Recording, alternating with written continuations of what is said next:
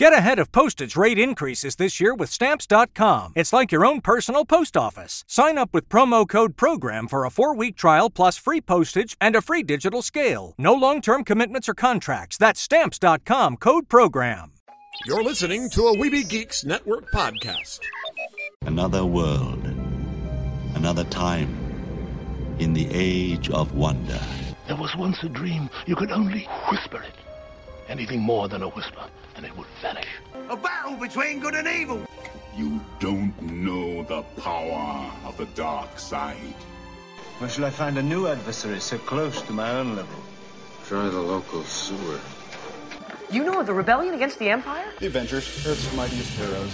Peace means having a bigger stick than the other guy. One of these days, I'm gonna have a stick of my own. I'm Groot. Welcome to the Neverland podcast. The podcast for lovers of Disney, Pixar, Marvel, and Star Wars. I'm glad you're here to tell us these things. Please welcome your host, Jeremy. I thought he'd be taller. Yeah, I can fly. All it takes is faith and trust. Well, if it isn't the Star-Spangled Man with a plan, what is your plan today? Up to Neverland!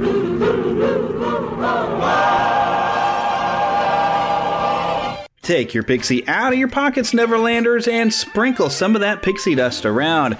Think up that happiest thought and fly away with me to Neverland. Who am I? Well, I'm Jeremy. I am the head Lost Boy, which makes me the Pan, and I'm a big Spider-Man fan, so you can call me the Spider-Pan. That's what everybody calls me around here. We all have nicknames, whether we be Lost Boys or we be Pixies, because girls never get lost, so girls around here, we call them Pixies. But us boys, we kind of get lost. I'm sure our wives will attest to that. But we get lost, and so we're known as Lost Boys in here, and you can become a Lost Boy or Pixie simply by going to neverlandpodcast.com and clicking on that link that says Neverlanders. We have a lot of fun things happening this week because we have a brand new Marvel film coming out with its own bed of controversy, which I'm going to slightly address some of the controversy before we just dive in with reviewing the movie based upon the content of the movie itself, and go into some of the content of who are these characters actually in the Marvel comics that you're going to see in the film. So I'm going to walk you through a whole lot. You're going to hear me talk a whole lot, so I hope you're enjoying the pleasant sounds of my voice. And heck, if you really enjoy the pleasant sounds of my voice, Planet Comic-Con Kansas City is coming. And we will be there March 30th, 10:30 a.m. Central Time. Lost Boy Eric and I will walk you through and introduce you to some of the artists that worked with Walt Disney here at the Laugh-O-Gram Studios and what became of these artists and the careers they had after the business failed here in Kansas City. Who went with Walt to work with Walt? Who went other places? Who worked with Walter Mintz? All kinds of fun and interesting information to share with you, which I'm very excited about. I'm currently doing my research and I'm gathering it all together, and I'm learning some things that I didn't know, including some of the origins of Tom and Jerry. Other than the Hanna-Barbera, you know, they did have animators that work with them, and there are some animators from Kansas City that worked on the original Tom and Jerry cartoons. So I'm finding lots of fun and information. But now, before we dive into some news and whatnot, of course, there is controversy surrounding the Captain Marvel film. Now, some people have said that these are internet trolls that have been criticizing the film before it's even come out, and these trolls must be people who are film of the DC or Fawcett Comics Captain Marvel, now known as Shazam. With that movie coming out very, very soon, these people want the Captain Marvel film to fail. And I have seen occasional comments on YouTube where like, oh, well, we like ours better, because there are people who do prefer either DC or Marvel, but they don't really have as much contention, I think, as what people say that they do. Sort of like Star Wars and Star Trek. Generally, we like both. And there are people who might favor one a little over the other, but we're not really clashing over the differences and of which one's superior, because in general, most of us fans like both to some degree, even though we might like one more than the other. So I don't find that as being a big reason why there's been a lot of people upset. But if you spend a little time on YouTube, and I did one video on YouTube to address this, but I've noticed some of the people who tried to address this were obsessed. And every day they had a new video complaining and fussing and finding new ways to be upset about this film.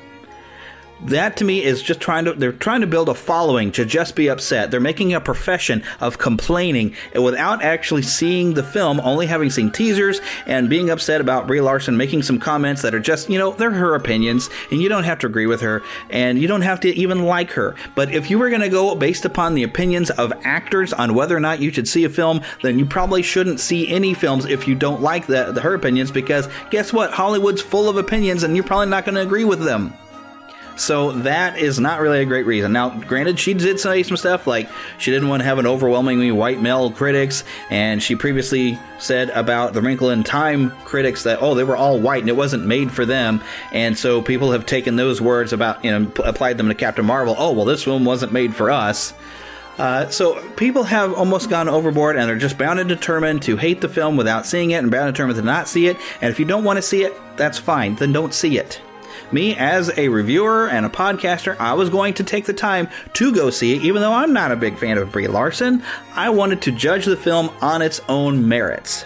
So the review we have in this show will be not only me, but Pixie Heather, my wife, came along with me so we can get a woman's perspective, because, maybe as a white male, I wouldn't be giving it a fair opinion.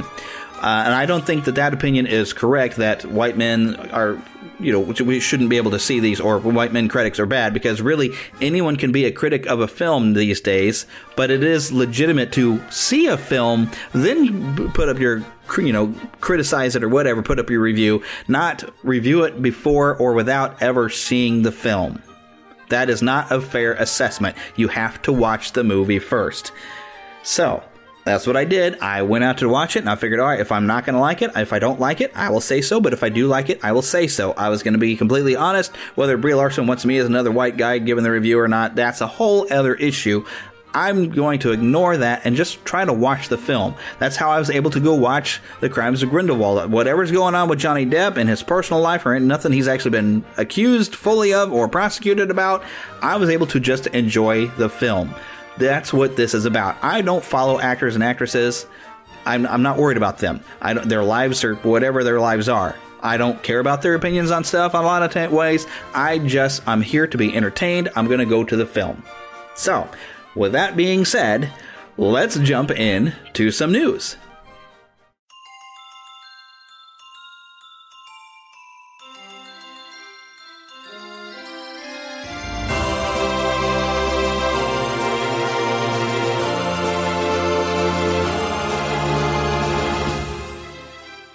Spanning the Disney and geek universe to bring you the best in comics, toys, movies, and entertainment. This is news from around Neverland. Okay, I've got a lot of content this week, but I do want to cover a few things that happened in Disney news this week.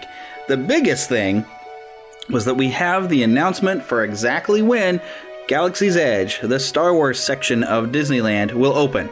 May 31st. And then Walt Disney World will open August 29th. Although Rise of the Resistance is reported to not open with the park, it's going to be delayed a little bit, so it's going to open a little bit later. But that's okay. It's a very big thing, and maybe that'll slow down some of the people that are going to go for the initial rush to rush in there as quick as possible to check out what's going on. Maybe it'll slow some people down. Some other people will go and look at some other things. There's still going to be plenty of stuff to look at, but that might have some people that wait until that ride is open before they go. That might be part of the thought process behind the delay, but I think it's just because it's taking a lot of time to build it, and they want to go ahead and get this open. Now, something else is some bad news, though, over at Walt Disney World. A part of Muppet Vision 3D, the mural of Miss Piggy doing a Gone with the Wind with Kermit, is being painted over. It's going to be gone. They've already took down the Kermit the Frog hot air balloon. They sold the parts. They've gotten rid of the Muppets Courtyard. The marquee's been replaced. The Muppets are just flat out being eliminated from the parks, which that's bothersome. I don't even know if the attractions are still going over at Walt Disney World. Last I heard about anything is that Frozen was in there doing a sing-along. I've heard the operating hours are reduced, and my wife has not gotten to see that yet, to see the Muppet Vision 3D. And it's one of the last things Jim Henson ever did. I think it is the last thing that Jim Henson did. And to see it go is very, very sad. Now, here's kind of an odd thing, though. With the Fox deal, Disney got a hold of something called Yes HD, which is like a sports network of some sort. And the Yankees, Amazon, and Sinclair Broadcast Group actually reached a deal with Disney to buy the Yes Network for $3.47 billion. Wow. So this is basically, Disney doesn't need or want necessarily everything they were getting from this Fox deal, and so this is another asset that they're able to put in somebody else's hands.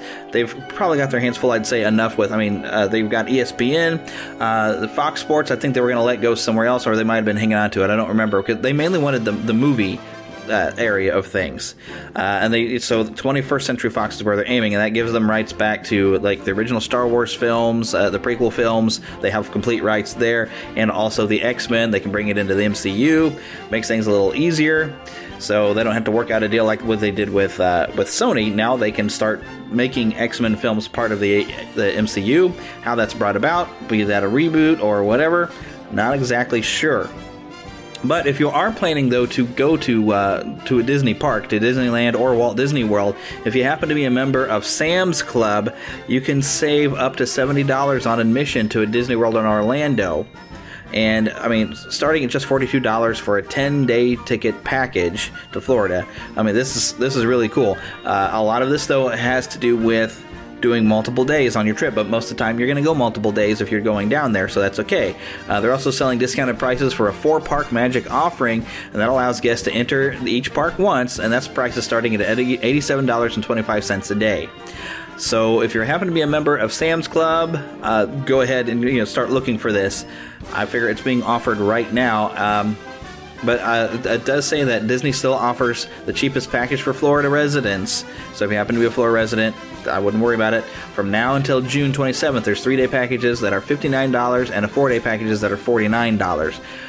So if you happen to live in Florida, just go ahead and use that, But there is a discount at Sam's Club, though, even for Florida residents. But, yeah, you might want to just go through Disney. So, I don't live in Florida or California, so this is a really nice discount for me. Also, some very, very nice things we do here that Disney, of course, they're really good with, people with disabilities, special needs, be able to have access so they can get onto attractions and enjoy them. And we already know there are special provisions being made for access into Star Wars Galaxy's Edge. So this is going to be very cool, and Bob Iger says we're making provisions for a very, very special access to both of those lands for people with disabilities, because we know that they're going to be incredibly popular when they open, no kidding, and thus fairly busy. We want to make sure they're accessible to some of our most important guests, like children that are in the Make-A-Wish program. I'm sure also the Give Kids the World program is going to be connected in there, and they're going to make sure they have some access for those children as well. So we know that Disney takes good care of people who do have special needs and wants them to be able to enjoy the park. We also, though, this week had some more celebrity deaths this week. Wrestler King Kong Bundy from the 80s passed away. Also, Jan Michael Vincent from Airwolf 80s series, and a bunch of other things that I never really got into. I do remember Airwolf. I remember watching it, but I didn't really know what all was going on besides, oh, look, a cool helicopter, So, and we had a Nintendo game of Airwolf and everything, but they both passed away this week, and I tell you what, this year is already racking up a lot of celebrity deaths. But that's all I really wanted to cover in news, is just a handful of things, because we've got a lot of things to cover with Captain Marvel.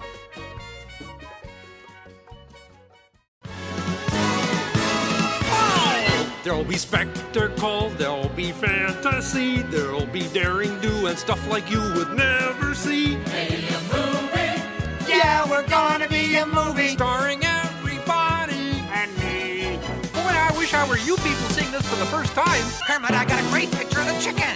Oh, good! All right, so we just came from the theater. Well, I guess it's been a little while because we had some lunch.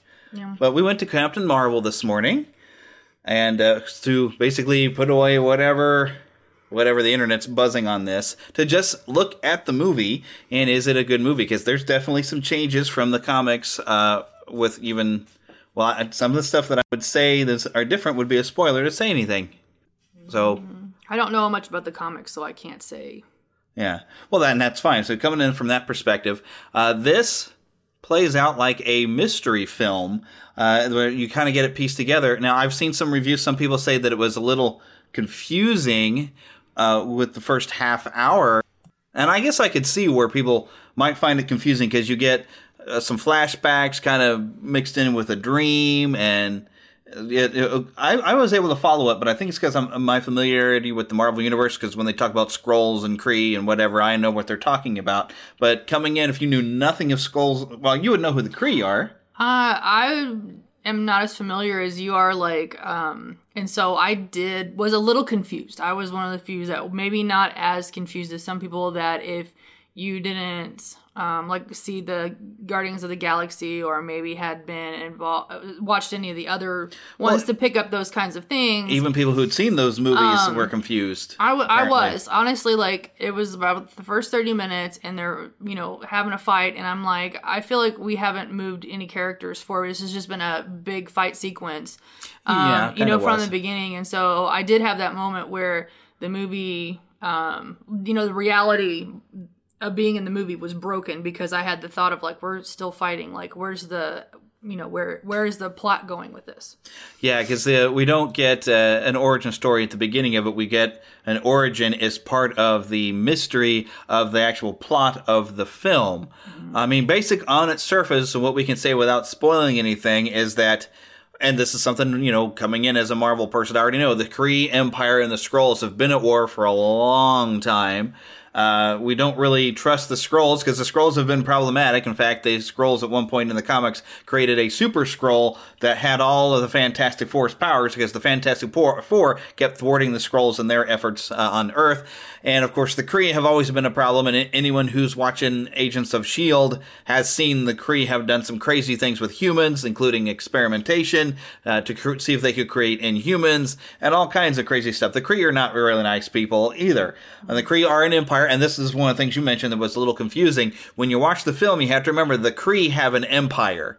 So just because someone says they're Kree doesn't mean they're by blood a Kree. That just means they are part of the Kree Empire, so they could be from the planet, as they mentioned, Hollis is this other planet. You could be originally from the planet Hollis, but because you've been conquered however long by the Kree, you are like a Kree citizen, so you'd call yourself a Kree.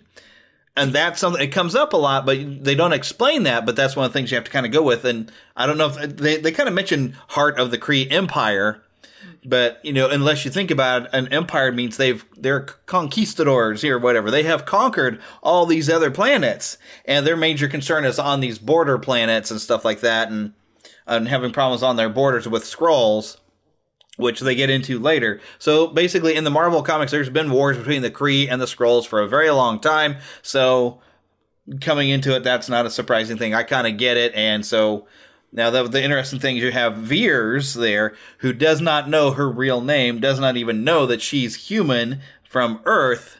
She just thinks she's a Kree because she looks just like everybody else from Hollis. And she even believes herself to have blue blood. So, I mean, that's the safe area of where we can talk about the plot. And at some point on a mission with, she's, becomes a Kree soldier, and she's been, in essence, brainwashed that, we're all noble warrior heroes. That's her training. I mean, that's her training. As a soldier, that's what they've trained her to believe and to do. And you do see that very much at the beginning.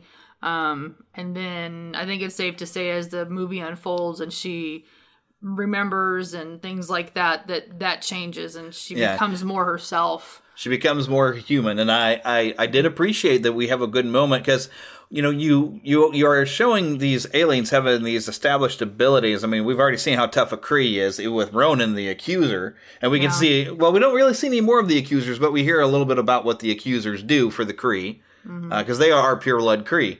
But we're kind of used to they're made of some tough stuff. And we see the Skrulls having the ability to shapeshift like that. So it seems like all these alien races are superior to humans in some fashion, and they seem to have an attitude that we are superior to you humans. And there's a great moment in the film of basically shows the cool thing about a human is we can knock down and we can fail a lot, but we can get back up again after every failure. Yeah, it's not so much that we are stronger or faster or flying higher, or higher, anything like that. It's that tough endurance that we keep on and we get up when we fall down, and that's a nice. Yeah, that was nice, and that's what I'm taking from it. I'm sure they had other intentions, sort of like WALL-E. What I take from WALL-E isn't a big environmental message. I take from it that we've forgotten how to be human with all this technology and convenience, and here's this little bit of technology who's learned to be more human and teaches us how to be human again. That's my takeaway from that one, and that's my takeaway from Captain Marvel is, hey, our humans, we're pretty good. We can get back up again, and we can fail, and we don't give up. Now, I'm sure there's plenty of humans that do give up. We're not all perfect, but that's a good message to humans. Like, hey, you fall down, you get back up again. Why do we fall down, sir? So we can get back up again. So, well, I think this is a movie because there are some movies that when you watch them, what you get out of it is what you bring into it, and I think this is one of those things on a variety of levels. Because there's some blatant feminist-style pokes, but not enough to be obnoxious. But some of them can fly right over your head if you're not familiar with some of the jabs that feminists take at men. Well, and see, we had the discussion afterwards of certain scenes and things like that where I didn't pick up any feminist leanings. Like, I took it as something totally different, but I wasn't necessarily looking for an underlying message of, of those kinds of things. I saw it as character development. I saw it as... Well, there's difference between the things that were character development, because one of the critical complaints has been that Brie Larson seems very stiff.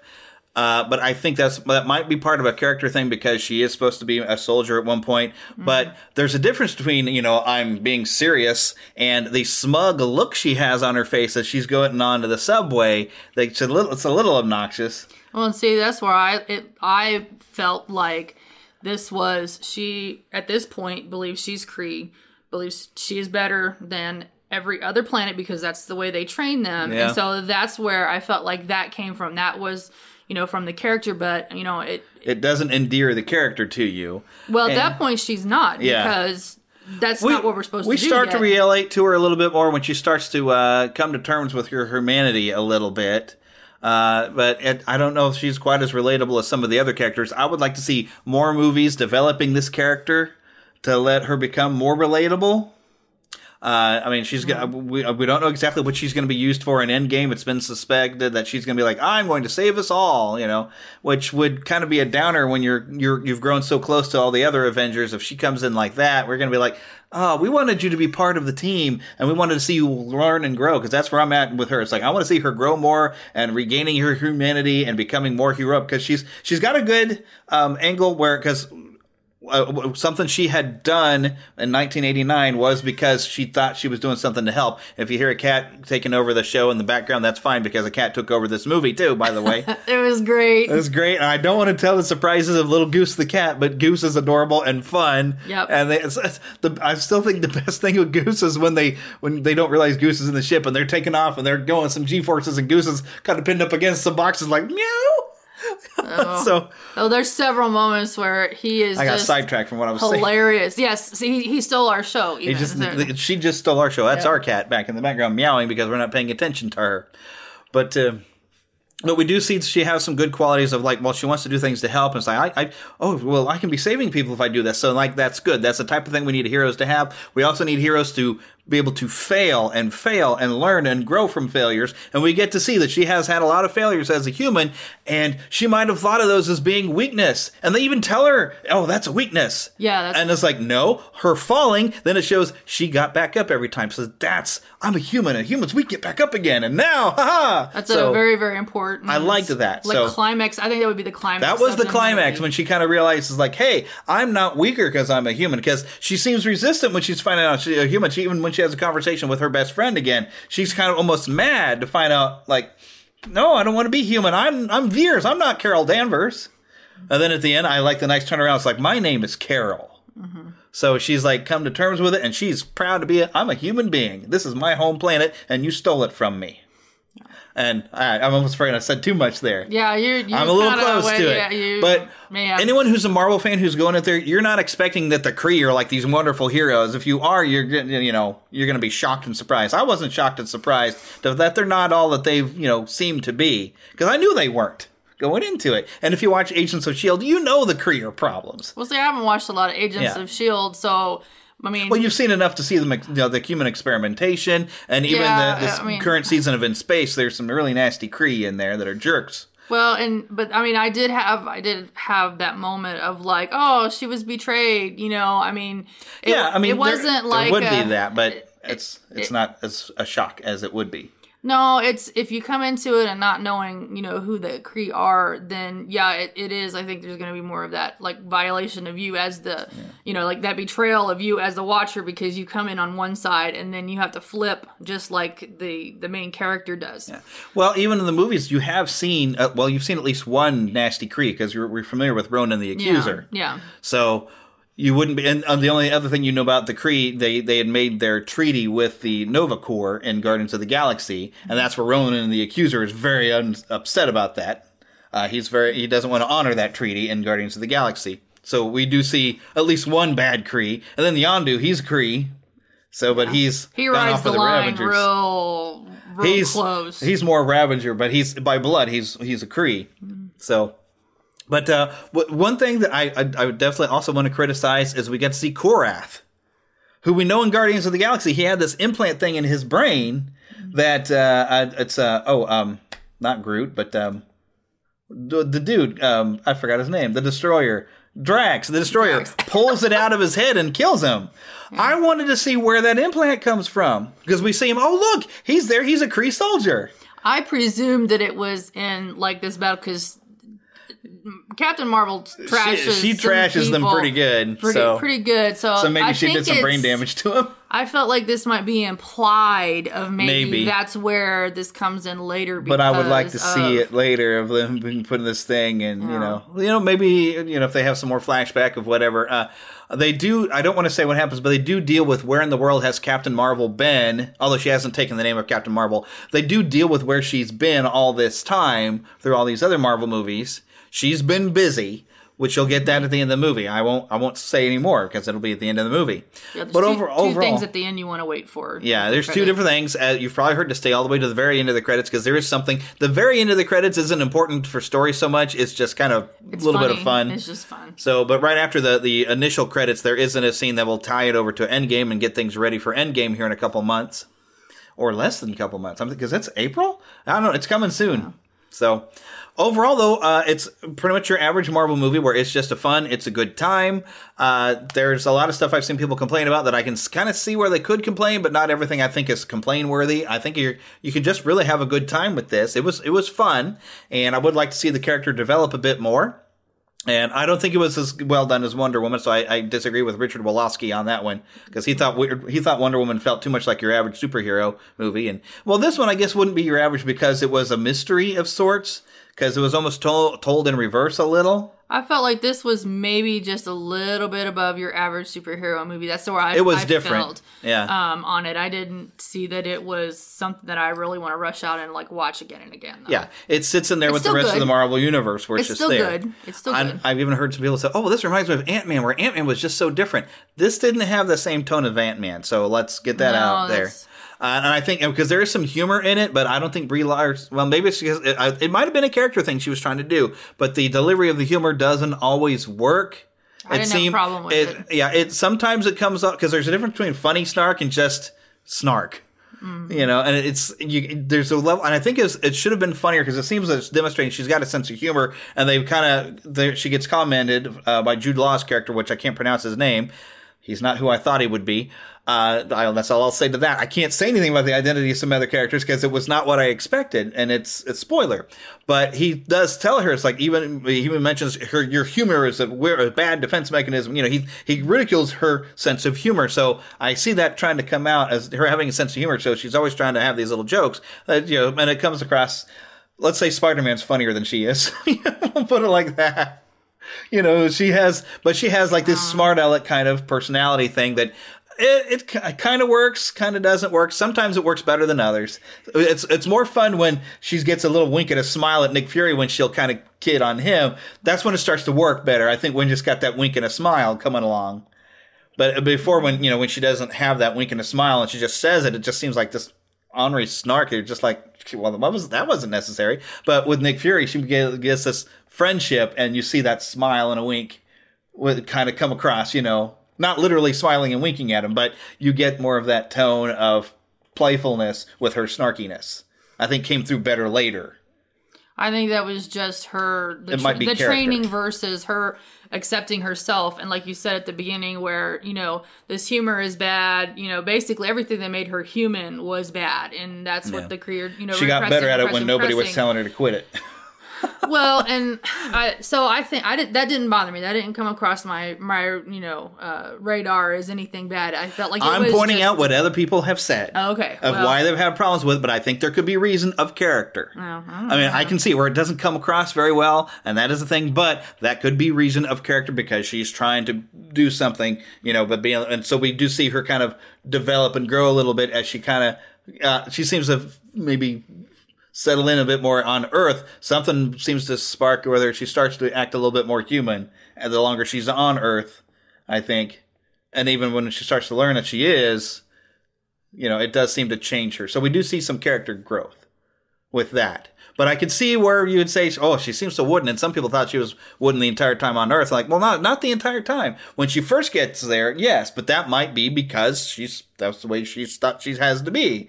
But it seemed like the longer she was on Earth and interacting more with Nick Fury, she started to become more human, and we'd see her actually kind of smile. I can agree with that. See? So I'm thinking maybe give her a little credit, for what she was trying to do.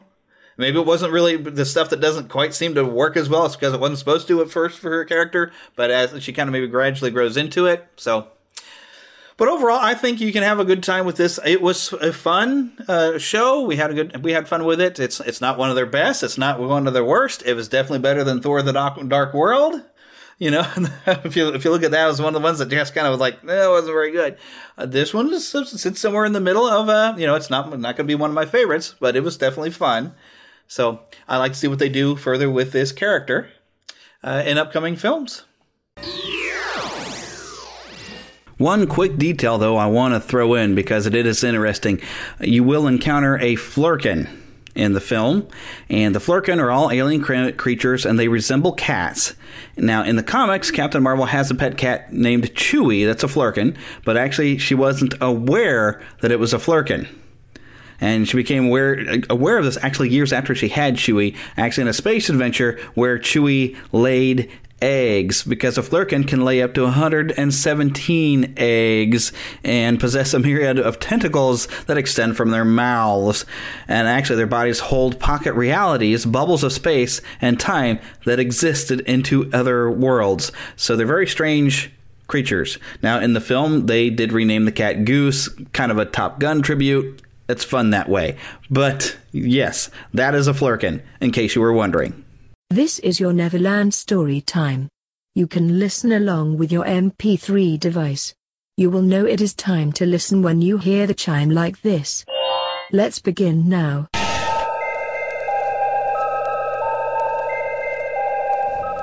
It is a warm summer night on a hilltop far from the bright lights of the city. A group of beginner students in astronomy gazes up at the northern stars. Their instructor is speaking. The easiest way to identify the constellations is to start with Ursa Major, the Big Dipper. There it is. It's beautiful. Boy, am I thirsty. Could you pour me a Coke out of that dipper?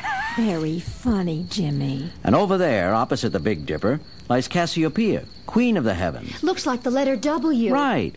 Now look carefully. Halfway between the Big Dipper and Cassiopeia lies Polaris, guiding star of our planet Earth.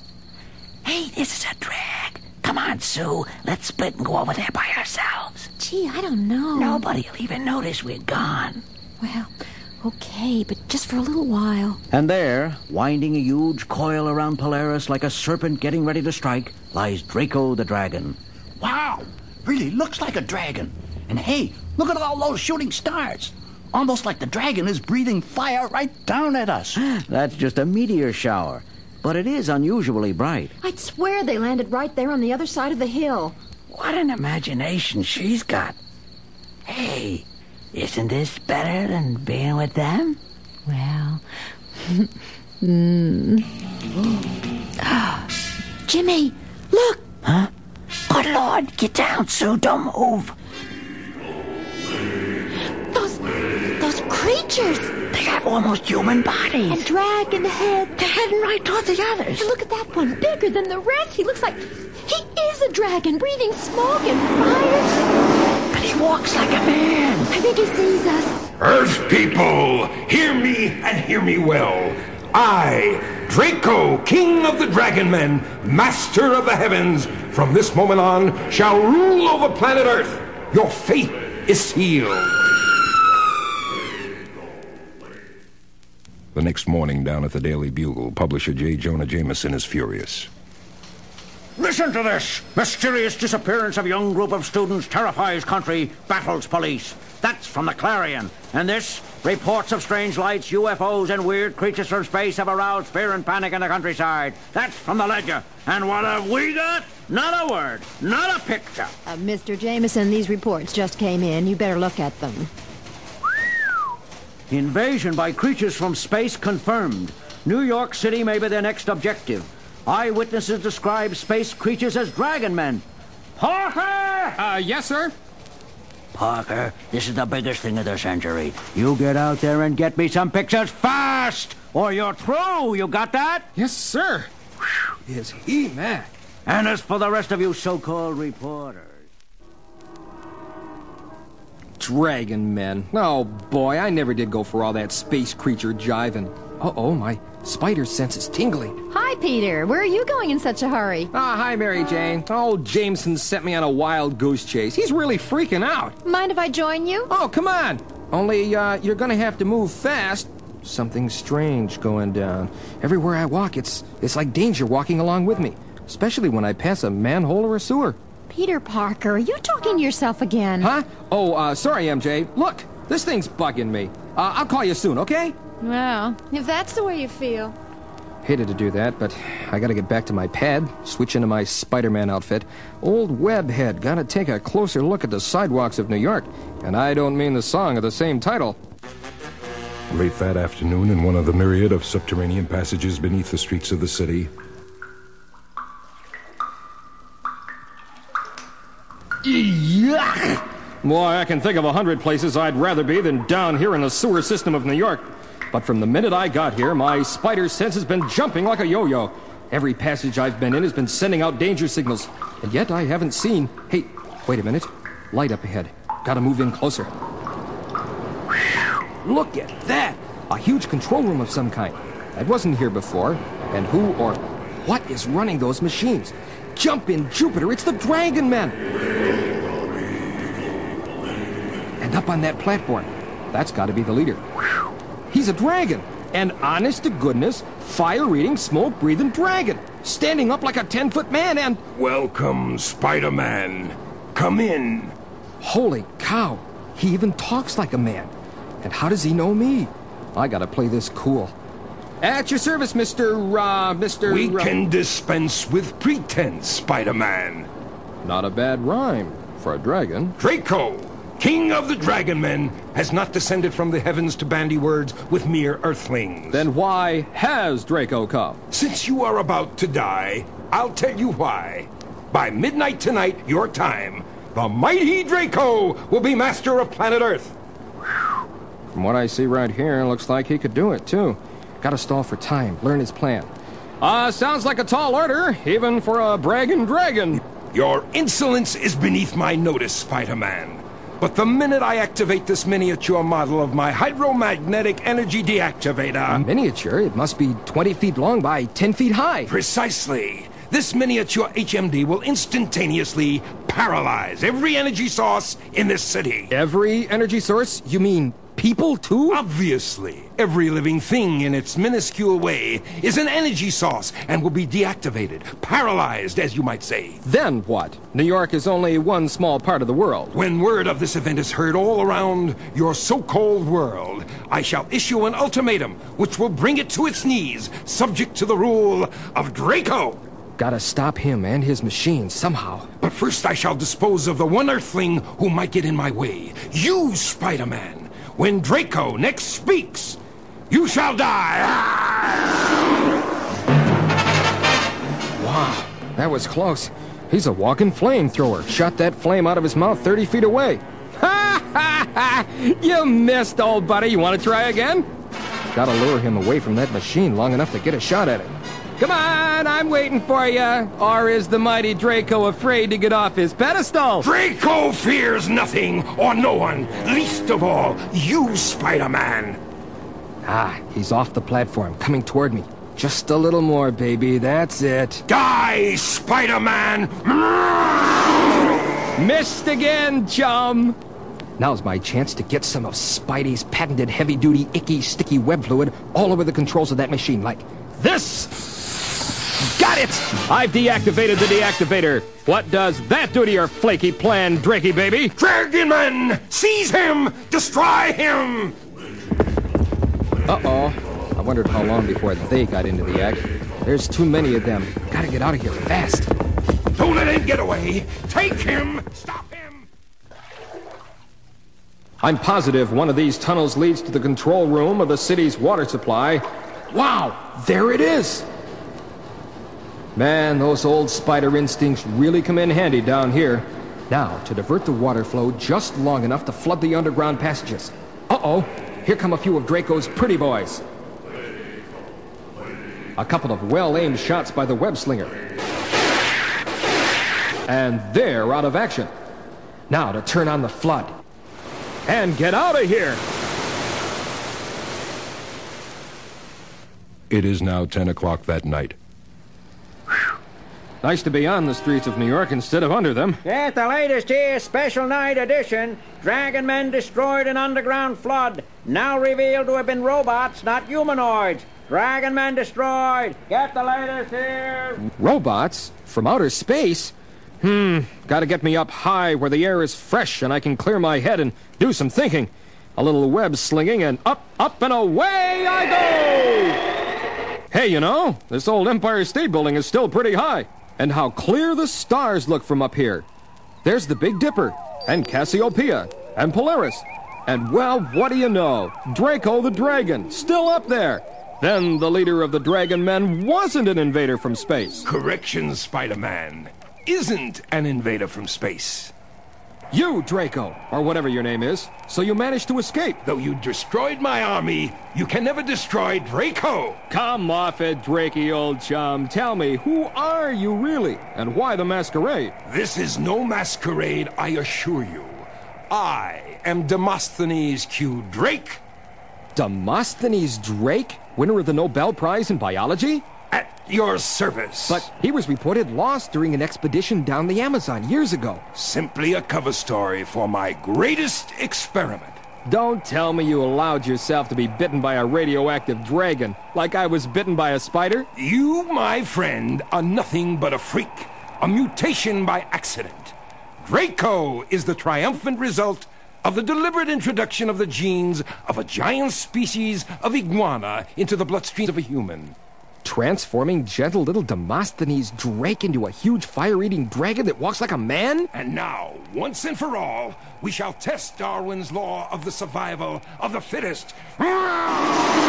Pretty sneaky, Draco. But you missed again. Your aim hasn't improved, and neither is your breath. You ought to try Fresh, the mouthwash for droopy dragons. Your infantile wit will not save you, Spider-Man.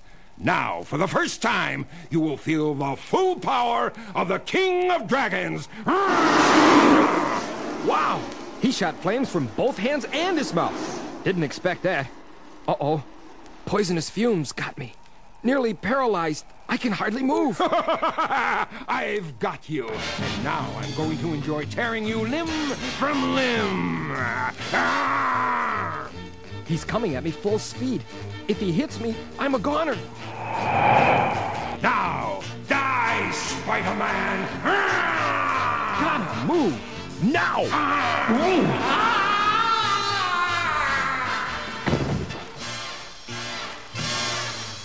He went over the edge. Hit that roof 20 floors below. Gotta get down and look at him close up. My head's clearing now. Fumes wearing off. Well, I'll be. There's nothing left, not a thing. Wait a minute, what's that? I don't believe it. An iguana. A tiny iguana crawling away. Just disappeared down that hole in the wall. What an inglorious end to the career of the great Demosthenes Drake. But what a great day for the world! To Disney and beyond. Now let's get down to some actual comics nitty-gritty, and knowing who are some of the characters that you'll encounter in the Captain Marvel film, some of their comic book origins, and some things that you would like to maybe know that I must say are very different in a lot of ways in the film, mainly in the fact that Mar-Vell, you're going to find to be a kind of a different character in some major ways in the film. We'll just put it like that. But let me tell you about the original Captain Marvel as far as Marvel is concerned. Now, of course, there was Fawcett Comics that did have their own Captain Marvel from 1940 to 1953. And they had a very popular character in Captain Marvel who, with the wizard's name Shazam, little Billy Batson was able to turn into basically Superman, and that's actually what got them into trouble. Captain Marvel started becoming more popular than Superman for a brief while, and around 1953, from a 1951 copyright infringement suit that DC Comics had filed on their trademark, it started to kind of lapse, but things kind of moved around to where nobody was publishing anybody called Captain Marvel anymore. Although he had been popular, DC was kind of taking that in. There was a lawsuit settlement of around $4,500. But Marvel saw an opportunity to create a character called Captain Marvel, so they developed Mar-Vell, who was a Kree created by Stan Lee and designed by artist Gene Colan, actually first appearing in Marvel Superheroes number 12 in December of 1967. This is, of course, during the Silver Age of comics, and, of course, he was really ranked as one of the top 50 Avengers, which is also very, very cool. Now, some weird things kind of happen later on. That we have a Captain Marvel that we've had female Captain Marvels and everything. It's been very kind of weird. But let's go back to the 60s. After the Kree's first encounter with humans, Captain Mar-Vell is sent to spy on Earth and decide if it is a threat to the Kree Empire. Now let's take a quick moment and look at the Kree Empire. Now, those of us that are familiar with the comics and even familiar with, if you've been watching Marvel's Agents of S.H.I.E.L.D., we've seen blue-skinned Kree. In fact, Ronan the Accuser, which you saw in Guardians of the Galaxy. We're used to the blue-skinned Kree.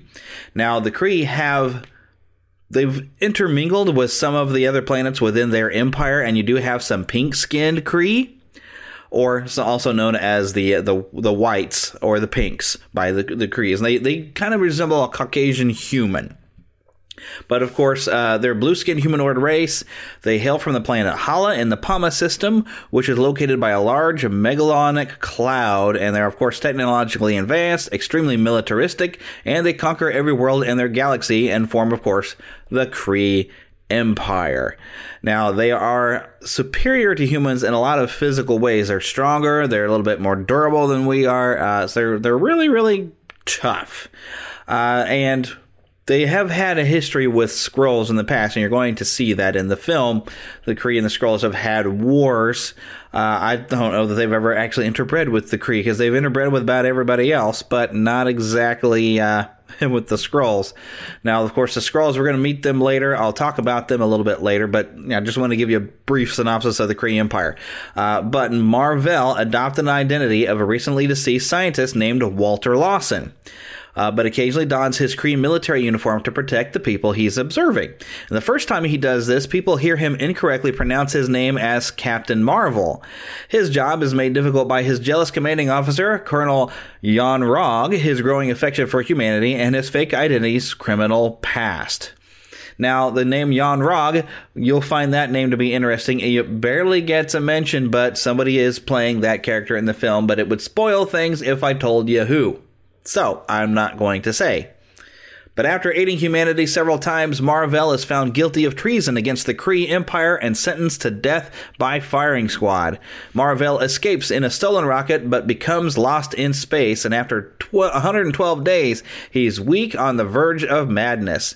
And he's manipulated by Ronan the Accuser and Kree Minister Zarek into helping them overthrow the Supreme Intelligence. And to better help them, Mar-Vell is given a new costume and enhanced abilities, and after the conspiracy is foiled, Mar-Vell tries to return to Earth, and on the way he is hit by a blast of radiation that traps him in the negative zone. The Supreme Intelligence enables Mar-Vell to telepathically contact Rick Jones, which he used to lead Jones to set of negabands in an abandoned Kree base.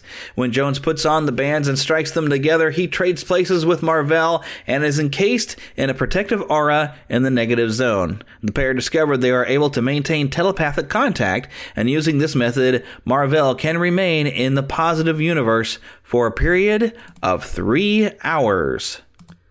Now, a fun side note about Rick Jones, for anyone who knows a little bit of Incredible Hulk history, Rick Jones was a guy who kind of got in the way of a gamma bomb that nearly went off, and Dr. Bruce Banner ran out to try to protect Rick Jones from the exploding gamma bomb. So Rick Jones did not get exposed to the gamma radiation, but Bruce Banner did. So that's kind of a fun tie-in. So Rick Jones does end up getting some powers, sort of, later that he can switch back and forth with Mar-Vell. Now, I do want to advance this a little bit into some very interesting things, and let's talk a little bit about Carol Danvers. Now, Carol Danvers, of course, we know her now as Captain Marvel. That's kind of a newer thing. Within, I think, the last 10, 15 years, I think is when they've started that. But okay, so her first incarnation as Ms. Marvel was in Ms. Marvel #1, cover dated of January 1977, after her DNA was fused with Mar-Vell's during an explosion, which gave her superhuman powers. She has also been known as Binary, Warbird, and now recently Captain Marvel.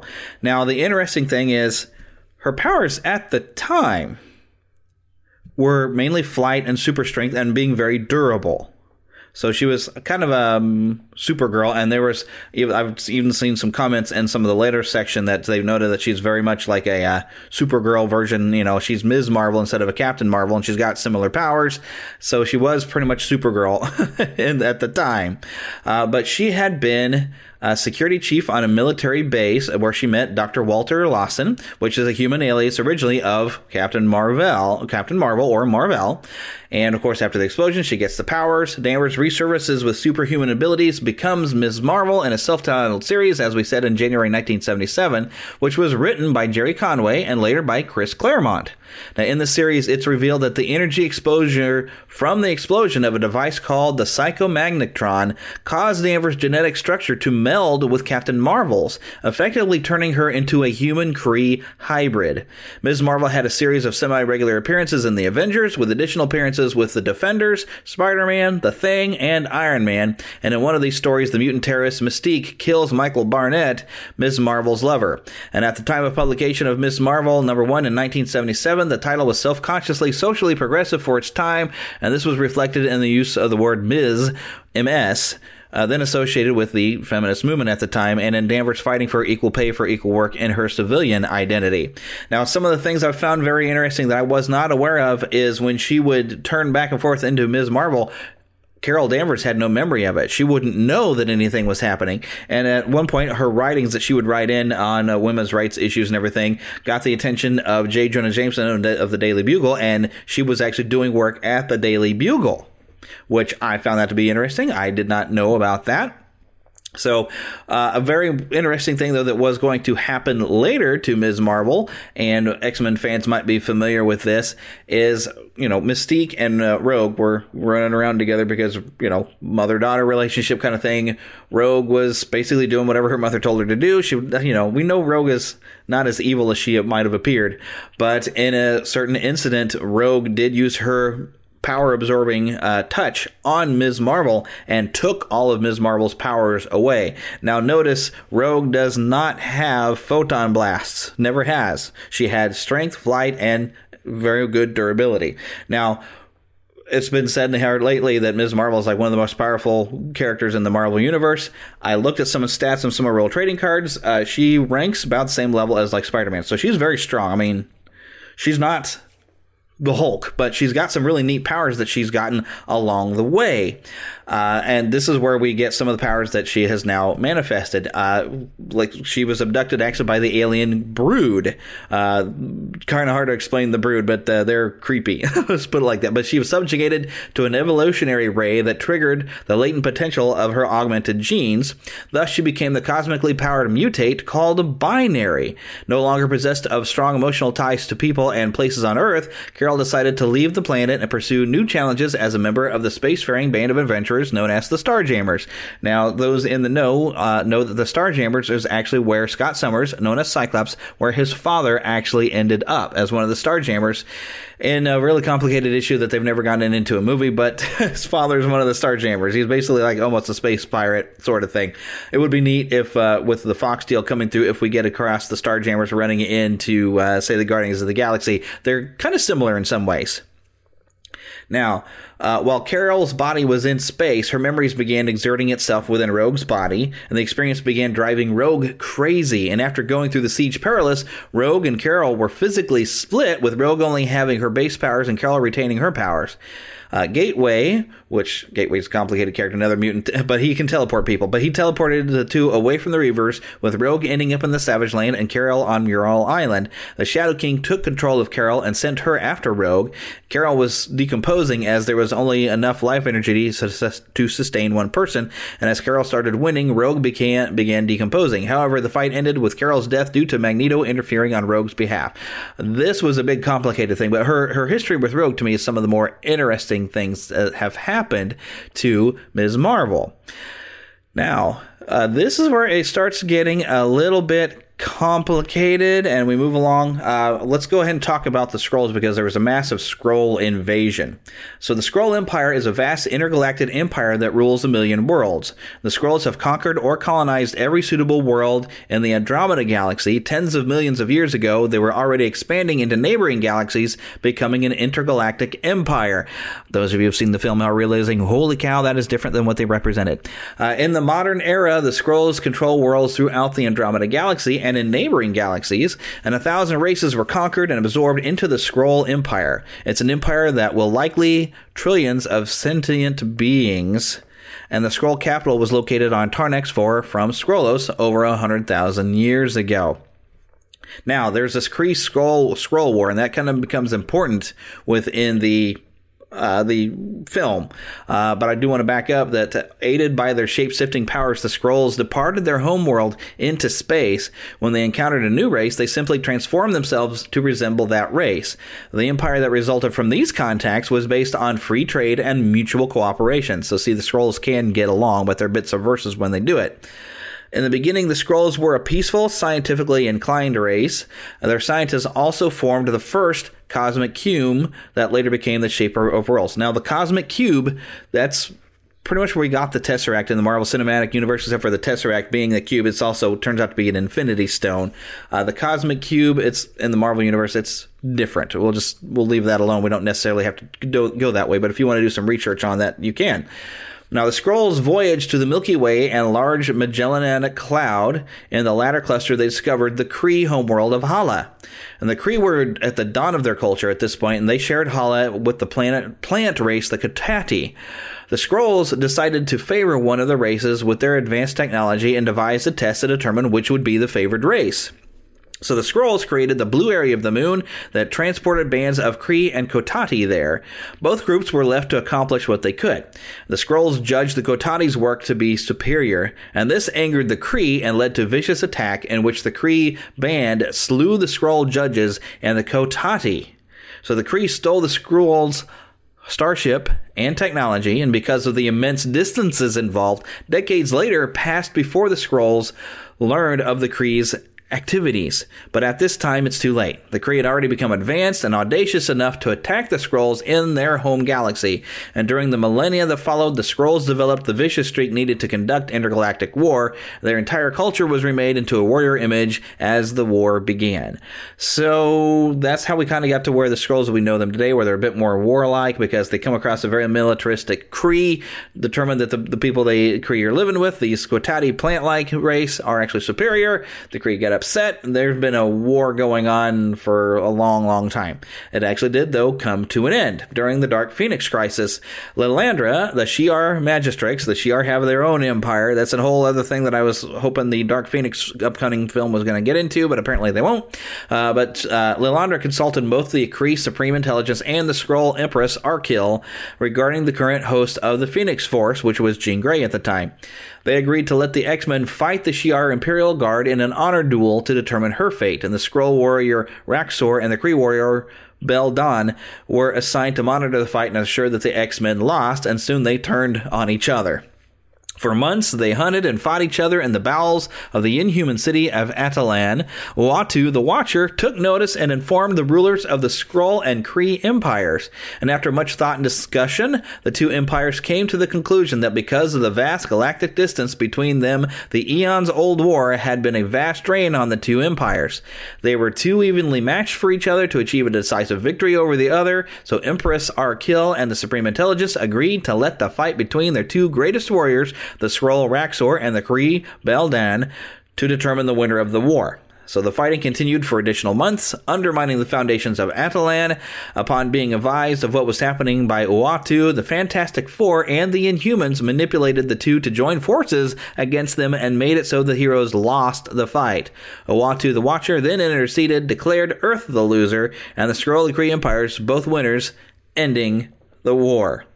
Now later on, the Skrull would invade Earth in what was known as the Secret Invasion, where it turned out they did what they typically do. They pick out some humans and they impersonate them, and they actually impersonated some heroes, most famously Spider-Woman.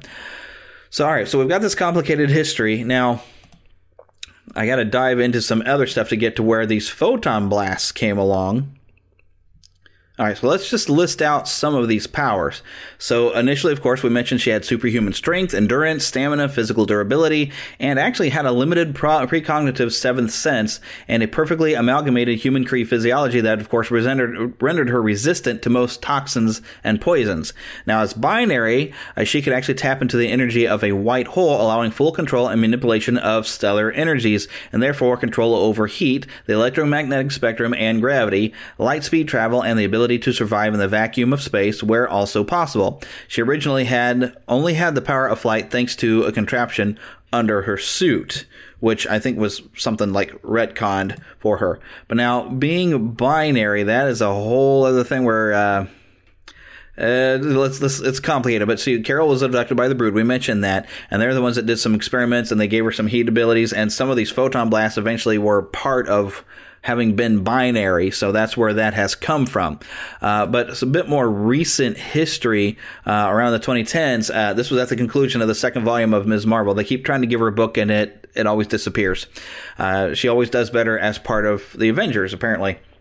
But Carol Danvers was battling Mystique, her old nemesis, and a clone of Captain Marvel created by the Skrulls during the Secret Invasion. Now, the Secret Invasion was, of course, the Skrulls invading Earth. And after they carry out a series of tragedies at temples belonging to the Church of Hala, a church dedicated to Mar-Vell, Danvers later aids the allied forces of Steve Rogers against Iron Patriot during the siege of Asgard. Danvers also begins to develop a friendship with Spider-Man. Though he infuriates her the first time they work together, the two become closer when he helps her during the Dark Reign storyline, and she later admits to having feelings for him following the conclusion of the Siege storyline. Ms. Marvel returns as a regular character in the second volume of the New Avengers, and of course, Spider-Man was one of those New Avengers as well. But in July 2012, Carol Danvers assumed the mantle of Captain Marvel in an ongoing series written by Kelly Sue DeConnick with art by Dexter Soy. Danvers dons a jumpsuit and explores her own past. When describing her pitch for the series at WonderCon 2012, DeConnick said that it would pretty much be summed up as Carol Danvers as Chuck Yeager. She said the series would contemplate what Captain Marvel's legend means to Danvers, how she would wield it, and how the rest of the Marvel Universe reacts. So, like I said, this is actually fairly recently with her being known as Captain Marvel. And now, of course, with a film of Shazam coming out, the original Captain Marvel from Fawcett Comics, later DC Comics.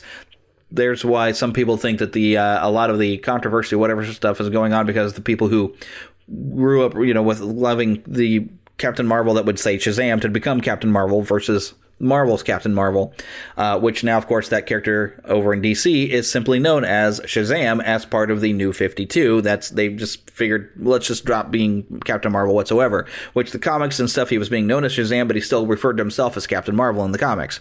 Whole other issue. We'll probably talk about that later when that film comes out. But that gives you a brief history, though, of Captain Marvel or Ms. Marvel or Carol Danvers, however you want to look at it, in the comics and some of the things that have gone on with her. And, so they've recently rebooted her solo series again because, of course, that's what Marvel does. When they have a film come out with a character, they push that character out there. So they've relaunched her as a solo series, which they've done many times. I actually have some issues, some Ms. Marvel issues where they were trying to put her out. I think even during the Civil War, they had some issues, and then the Civil War events happened. I have some issues of that. But, every time they get her started, it kind of goes away. But, like I said, we're going to have a push right now. How long will the current book last? I do not know. Thank you for listening to the Neverland Podcast. We invite you back next week for more fun and adventure. Until then, remember to keep a pixie in your pocket. It's that young at heart, positive attitude that you can share with others. And remember to visit our website at neverlandpodcast.com. There you can find links to our news page, our shop, our contact page, where you can easily send an email to podcast@neverlandpodcast.com. You can also find our Neverlanders page, where you can find out how to become an official Lost Boy or Pixie, because girls are too clever to get lost. Become a real Neverlander. Please feel free to leave us a voicemail at 816-226-6492. And be sure to follow us on Twitter at NeverlandPcast. And like our Neverland Podcast fan page on Facebook. We also have a group on Facebook for you to join. We also appreciate your support to keep the Neverland Podcast up and running. Visit patreon.com/Neverland Podcast to donate to keeping the pixie dust alive. Copyright content featured on the Neverland Podcast is copyright of their respective creators and used under fair use license. All original content is copyright of Blue Band Productions, and a very special thanks to Yeehaw Bob Jackson at yeehawbob.com for our new ending music. God bless! Yeah! Hello, everybody. This is Yeehaw Bob Jackson. Neverland Podcast, we love you. Neverland Podcast, we love you. Neverland Podcast, it's true. Neverland Podcast, we love you. Yeah! BetMGM has an unreal deal for sports fans in Virginia. Turn $5 into $150 instantly when you place your first wager at BetMGM. Simply download the BetMGM app and sign up using code Champion150. Then, place a $5 wager on any sport. You'll receive $150 in bonus bets, regardless of your wager's outcome. And if you think the fun stops there, the king of sportsbooks has plenty of surprises in store. Check out daily promotions, same-game parlays, live bets, and so much more. Download the app in Virginia today and get $150 in bonus bets instantly from your first wager. Only at BetMGM. BetMGM and GameSense remind you to play responsibly. See BetMGM.com for terms. 21 plus only. Virginia only. New customer offer. Subject to eligibility requirements. Rewards are non-withdrawable bonus bets that expire in 7 days. Please gamble responsibly. Gambling problem? Call 1-800-GAMBLER. Promotional offer not available in Washington, D.C.